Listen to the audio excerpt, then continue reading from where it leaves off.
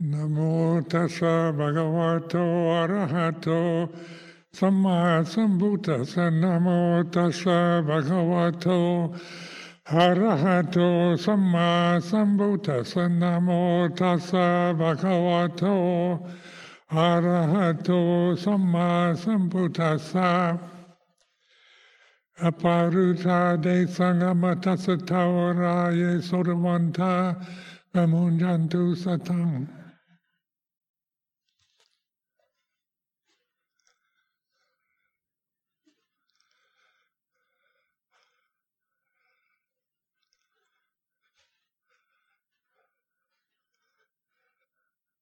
The nature of consciousness is silence.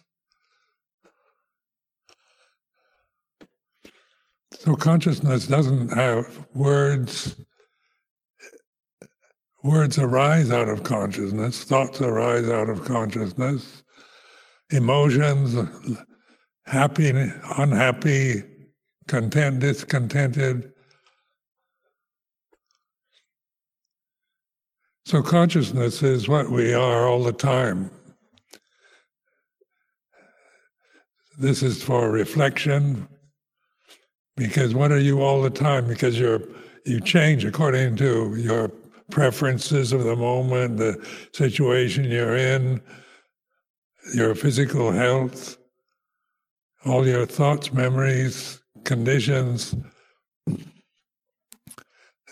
change according to other conditions. So you can't sustain a condition, a sankhara, for very long before it changes. But what doesn't change is consciousness. But we identify with, when we talk about avijja or ignorance of the reality of Dhamma, means that we identify with the changing conditions. And that's why we suffer. That's why the First Noble Truth is about dukkha, suffering. Because we're always attaching to things that change, to conditions that are impermanent. Whether they be good or bad or what they change, what begins ends, what is born dies.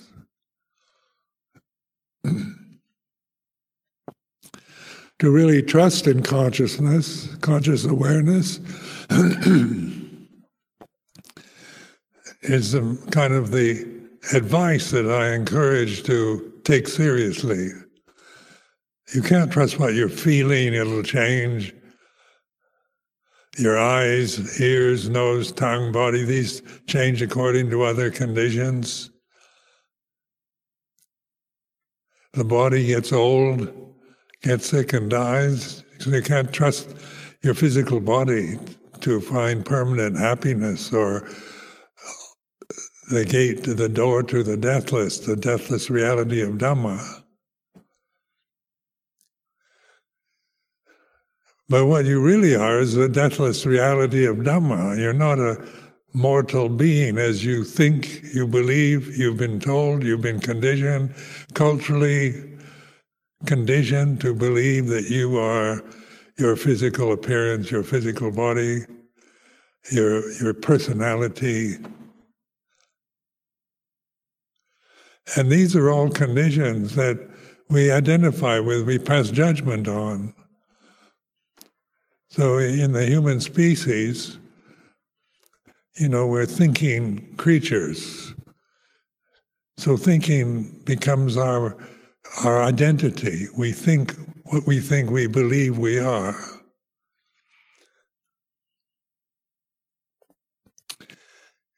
In learning to trust awareness, it takes patience. Because when we're so attached to changing phenomena, when that's what we believe in and identify with and react to, then, that's just impatience. Because those conditions change, you can't be patient. Conditioning, sankharas, phenomena can't be patient because its nature is change. So how to be content, how to be patient,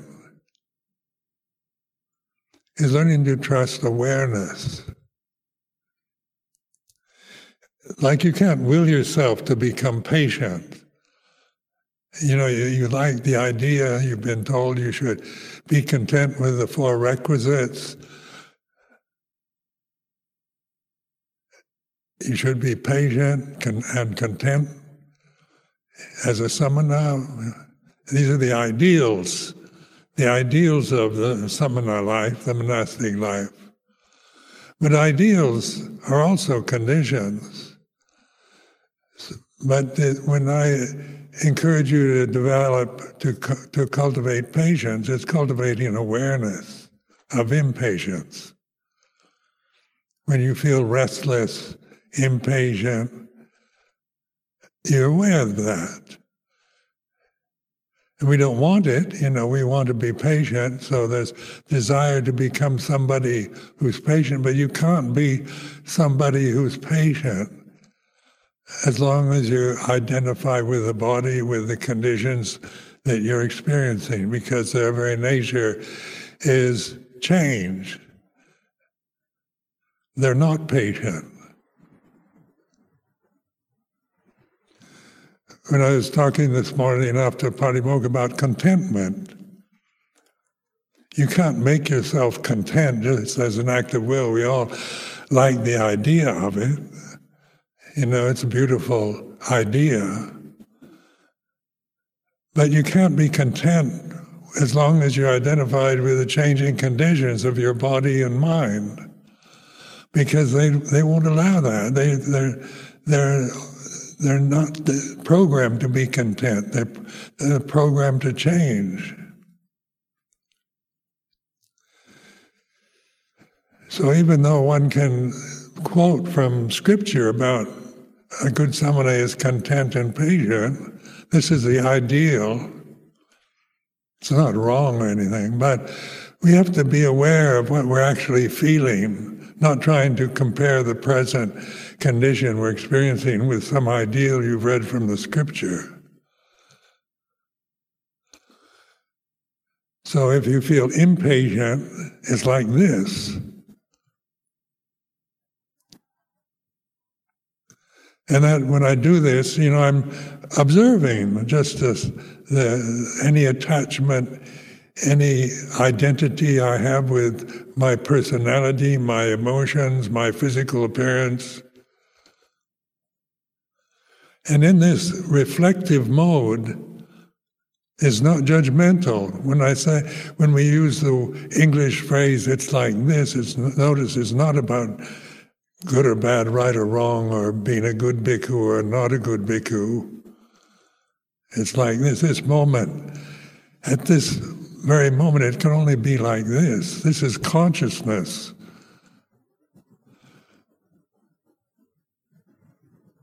So consciousness isn't judging whether, even if you feel impatient, discontented, angry, upset, disturbed, stressed out, you're still aware of it. It's like this.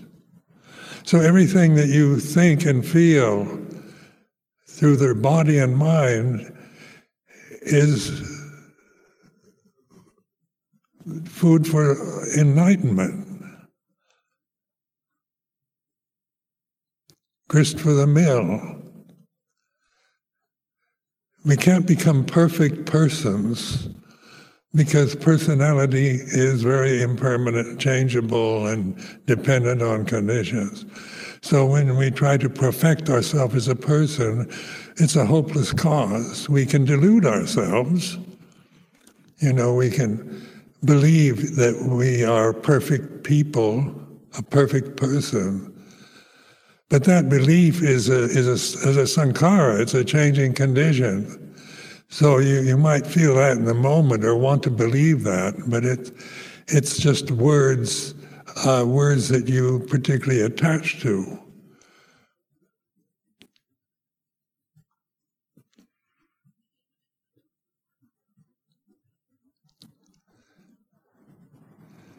So Bhatibhata or Pavana, these are Pali words,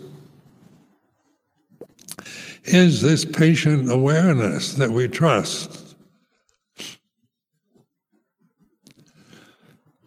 Ye sudavanta bamunchantu satang. Trust this.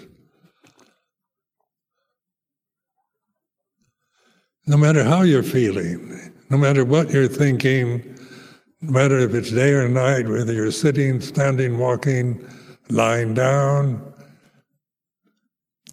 it's the way it is in the moment. And the present has no quality to it. The present moment is timeless. When we think of time, we think of the past and the future.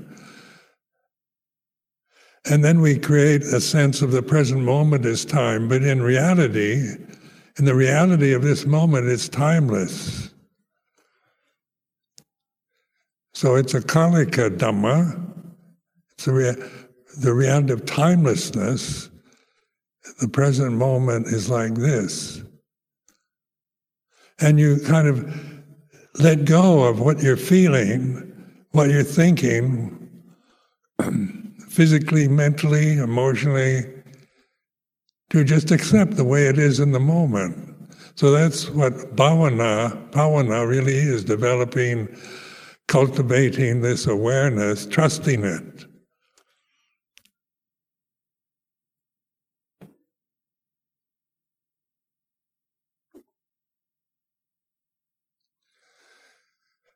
With ideals, the ideal bhikkhu life, then we tend to feel guilty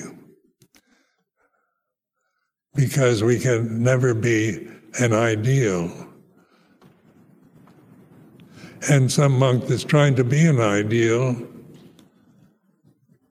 is not being ideal, is being deluded. So ideals are like stars in the sky. When you're out at sea, you need direction. But if you're sailing on the Pacific Ocean and you're not getting the right direction, you're going to sink the ship. If you're on a path and you're getting your direction from the goal, but you're not looking where you're stepping, you might fall into the ditch or off the cliff.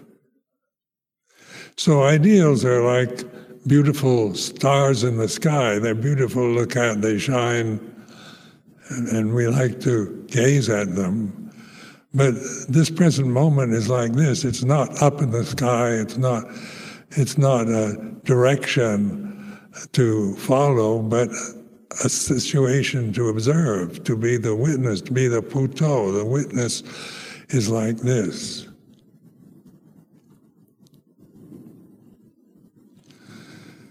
So this ultimately, you realize, whether you're going to believe this or not, that you're all perfect already. The perfection is not something you lack, but what you believe is imperfect. So, just you identify with the physical form, with the human form, with the gender of the body. How many problems arise over gender discrimination, racial discrimination? Nationalism, fascism, patriotism are all conditions that are created by human beings. They're all sankharas, they're all phenomena that arise and cease. So you can't trust just belief systems. If you're forced to believe in things because out of fear, so many things, we're frightened. If we disbelieve or disobey the rules, we become frightened. Breaking the law, we're going to be punished. So much of social conditioning, cultural conditioning is fear-based. If you obey the rules, follow the customs, live within the structures, and believe that any kind of thought outside that form outside that convention is a sin, then you're operating out of fear of becoming a sinner or being damned to hell or being rejected by society.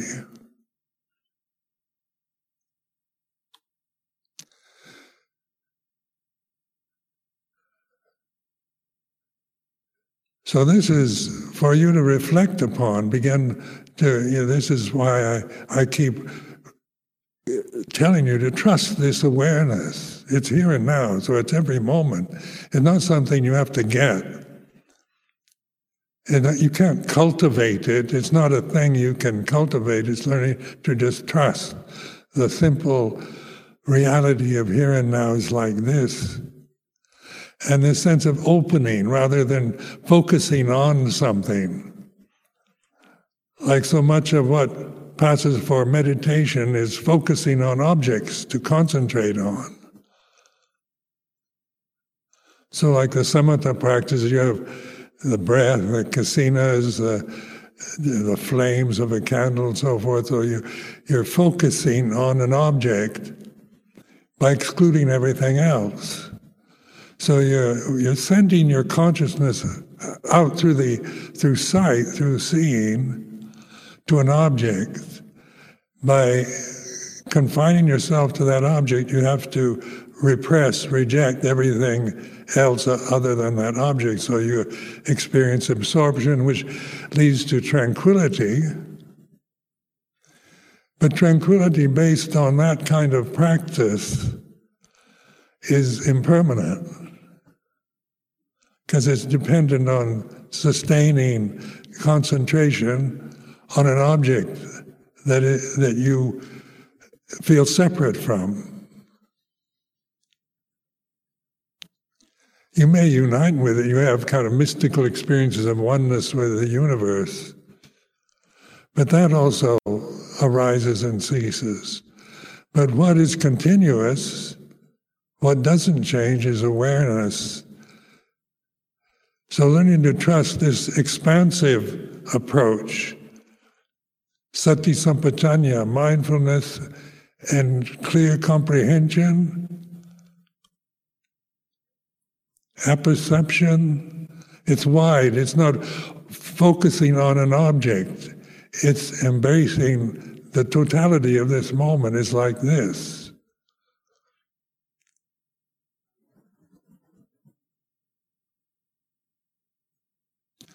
So then you begin, if you trust this and patiently accept this present moment with patience, you're going to feel restless, impatient, doubting, uncertain.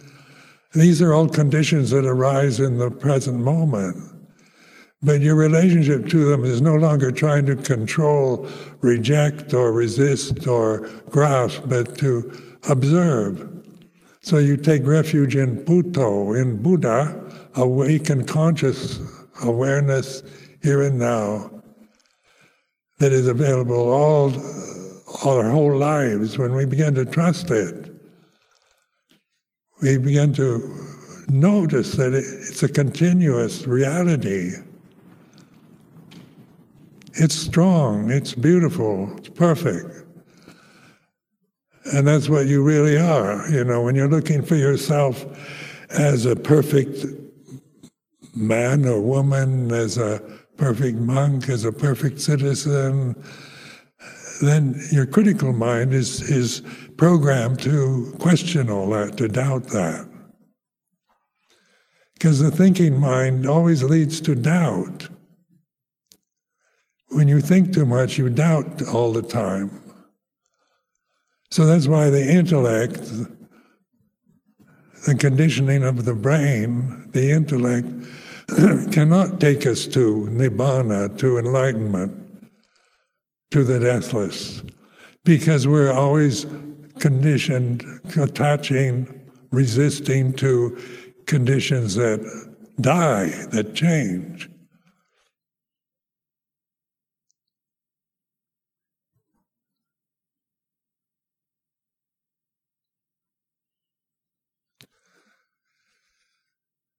So that's why the Buddha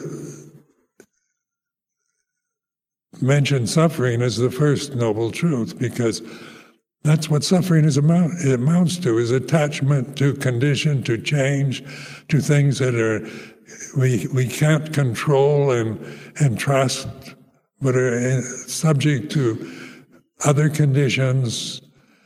And this realm that we're experiencing through the sensory forms that we're sitting in right now is the physical body's changing, the eyes, the ears, the nose, the tongue, states of mind, emotions change. But what is aware of change? That which is aware of change is what you really are.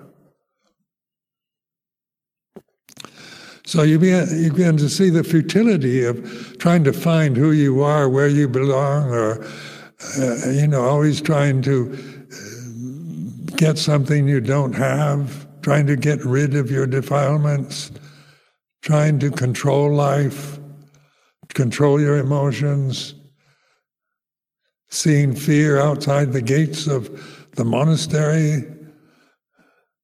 I remember when I was a layman in Bangkok years ago, I was teaching English at a university, and I was associating with expatriate Westerners who were interested in Buddhism. And there's I remember one man telling me that I had to ordain at this certain temple, which was outside of Bangkok, because he said, you can't be mindful in Bangkok. Where at this monastery, you train yourself with a technique so you're mindful all the time. But once you leave the monastery, you're not going to be mindful anymore. And somehow that totally put me off going to that monastery. I thought, I don't want to be dependent on a situation, a condition, because monasteries change too.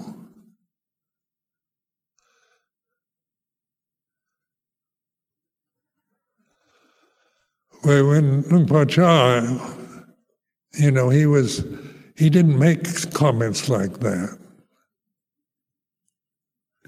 His whole emphasis was on trusting awareness, on patient endurance. Patience he told me from the very beginning when I first met him, I should develop patience,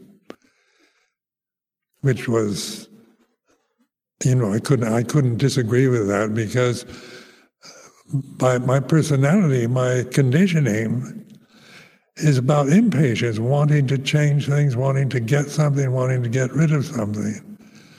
So you can't get rid of discontentment or impatience, but you can be aware of it. It's like this. And then it changes, it ceases. And in its cessation is conscious awareness, peacefulness. So in the Thai custom of funeral chanting, when we chant Anicca Vada Sankhara Ubhatawa Yatamino, it's translated, all conditions are impermanent. What arises ceases, and in that cessation is peace. E Basamo Sukho.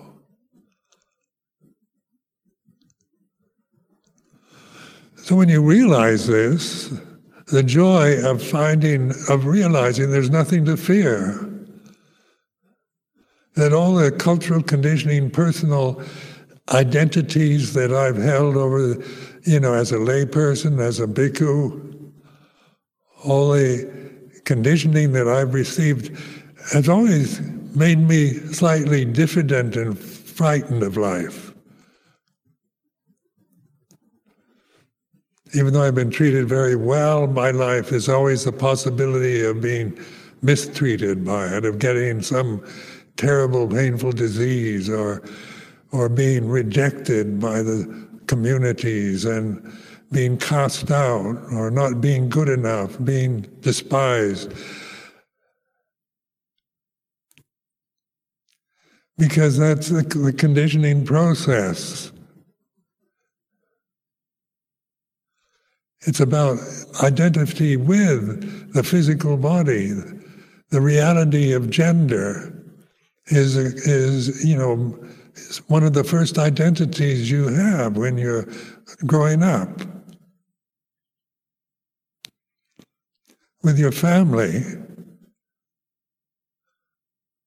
with your mother and father, with your class identity, with your nationality. How many problems have arisen in the past decade, past 50 years actually, of immigrants, immigration coming from Africa, from Asia. Things like Brexit occur because people get frightened of being overrun by immigrants because they have such a strict identity as being, you have to be British or English. Your identity is so strongly grasping these identities when they are just nothing but thin air.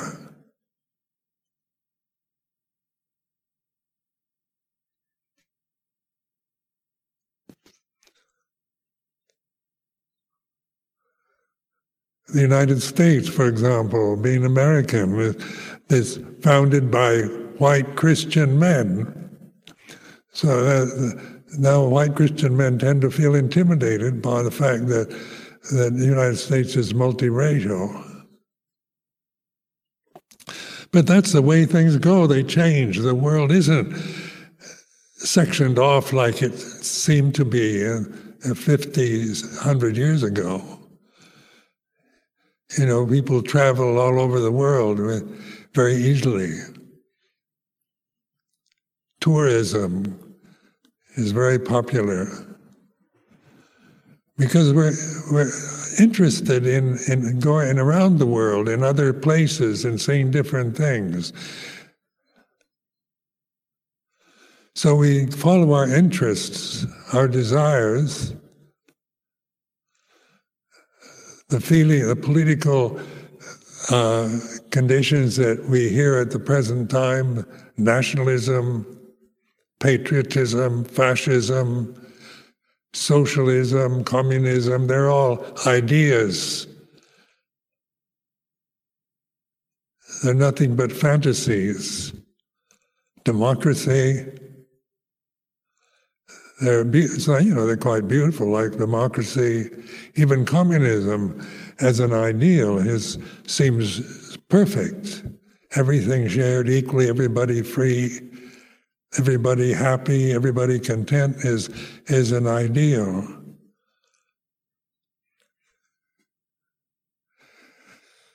But populations of human beings are not ideals. We're not an ideal in the sense of our form, our conditioning. So I emphasize this word ideal because, the thinking process, when we're attached to the thinking process as our identity, then we can only become critical of life, become cynical as you grow older and your idealism of youth falls away, and what's left is a kind of bitter cynicism or disappointment or just grin and bear it attitudes.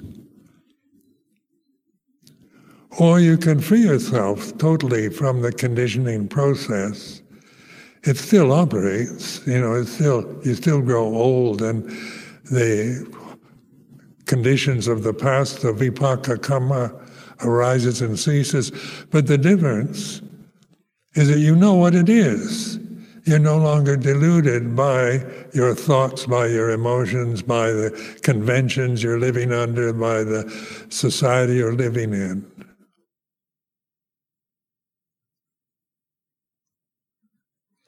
So when the Buddha talked about freedom, that's what freedom is. Freedom from fear, freedom from desire. It doesn't mean that we never feel fear or desire, but we know it. We don't attach to it. The second noble truth is all about letting go. The third noble truth is non-attachment. Nirodha, non-attachment to conditions. It doesn't mean that much changes. Monastic life still is like this, whether you're here at Amaravati, Chithurst, or in Thailand.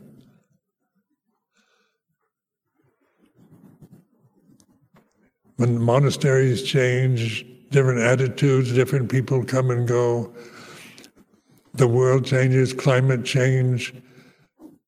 Change is just the nature of phenomena.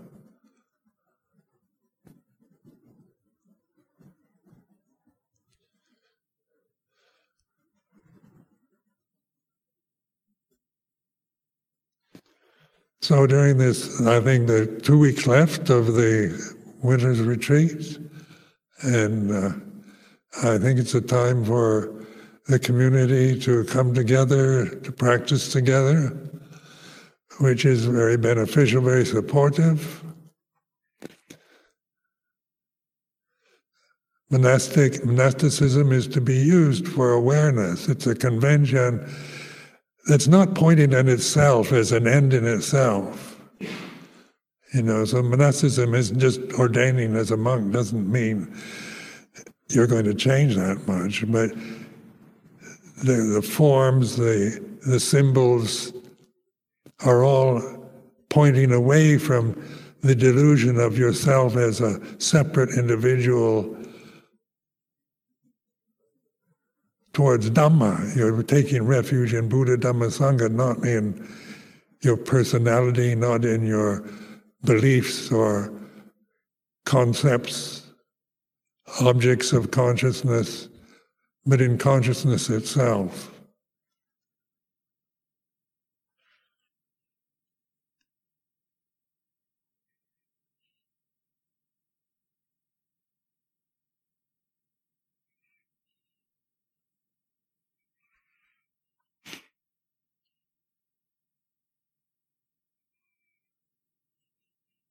So peace is our true nature.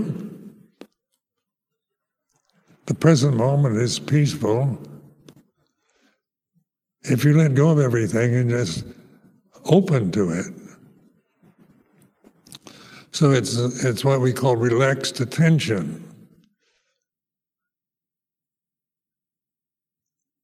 Relaxed attention usually means putting forth an effort, like in the military, you say attention, and everybody comes to a very stiff position.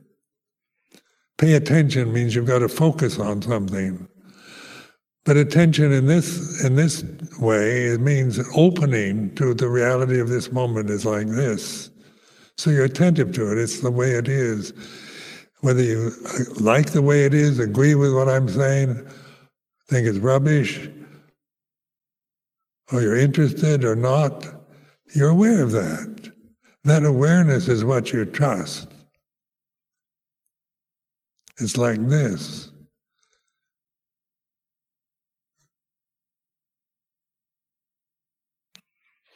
So the best we can do as ajahns, as teachers in this form, in this tradition, is encouraging and not trying to just recondition you into Buddhist monks, Buddhist nuns. It's not about taking on a new costume for life and identifying with it, but using it for awareness. Like just wearing this robe, for example, always reminds you that, use it seen as not as some kind of vanity or fashion or personal identity, but as reminder of Sangha, of being the awareness.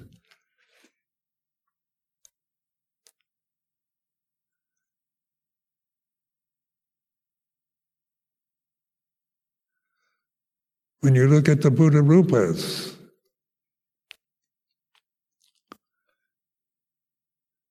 like the Buddha Rupa behind me,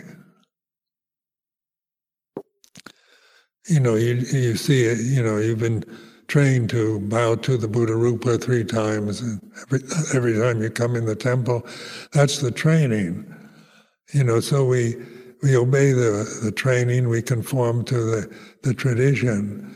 But the reality is awareness of that,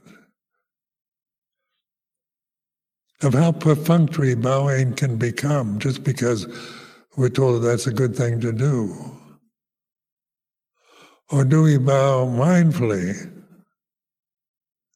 But no matter how, whether you're in a happy mood or in a state of peace and tranquility or love or hate or whatever, you're aware of it, even when you're bowing to a Buddha Rupa.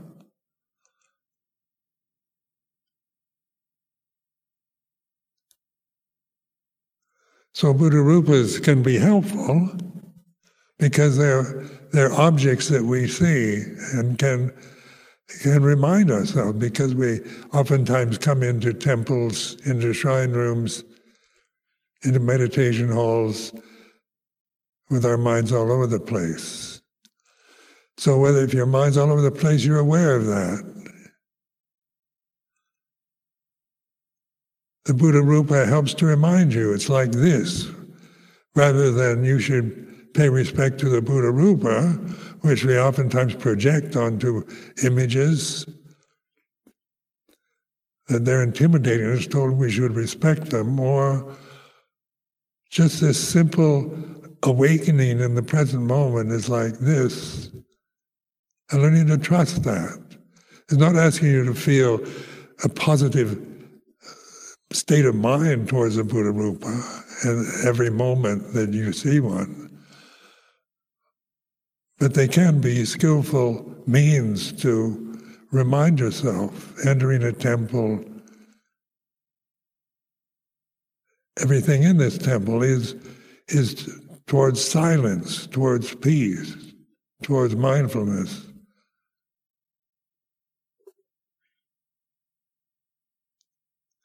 When we built this Uposatha hall, the idea was to not use a lot of distracting images. Like I'd been visiting European basilicas before, where you go to some, like in Italy or Switzerland, France, where they're so absolutely gorgeous with gold objects and stained glass windows, things that draw your attention out towards forms. They're beautiful to look at.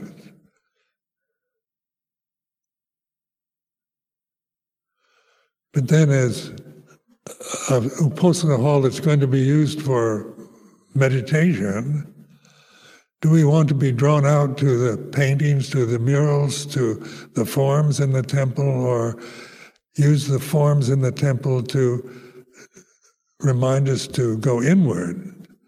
So we have brick walls, white ceiling,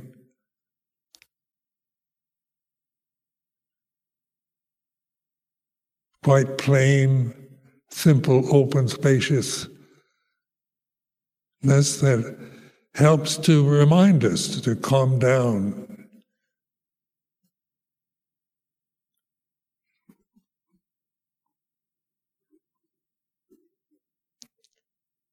Because white ceilings and brick walls are not particularly grabbing one's attention, where gold and filigree and beautiful murals, stained glass windows are, it's very attractive, very beautiful to put your attention upon.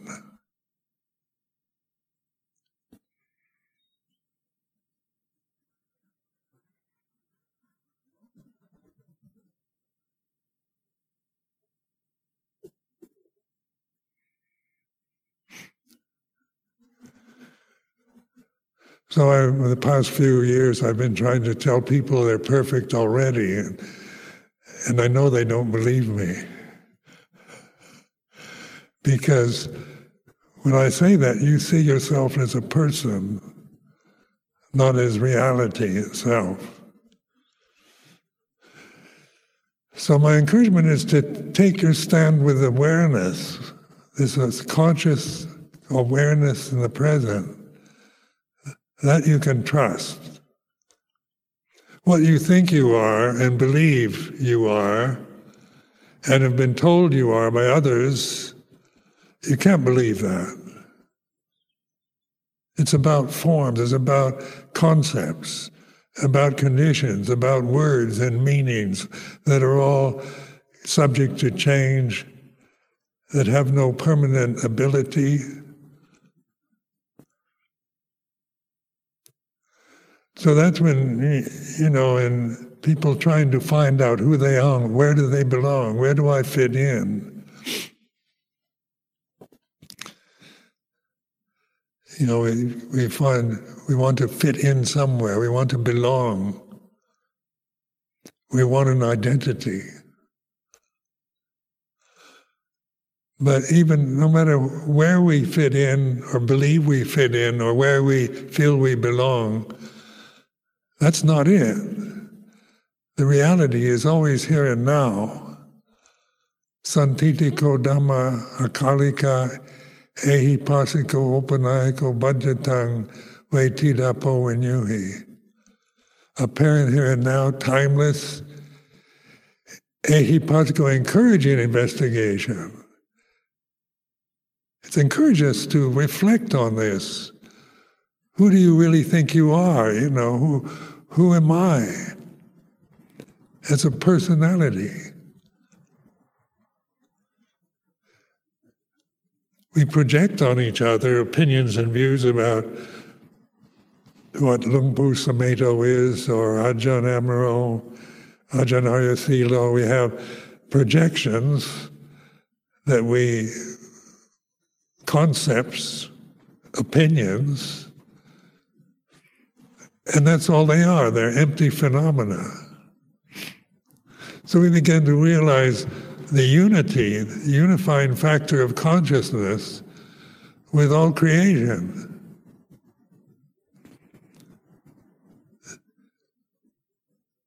We can't find a permanent sense of peace or belonging in a condition that's always subject to so many other conditions to change.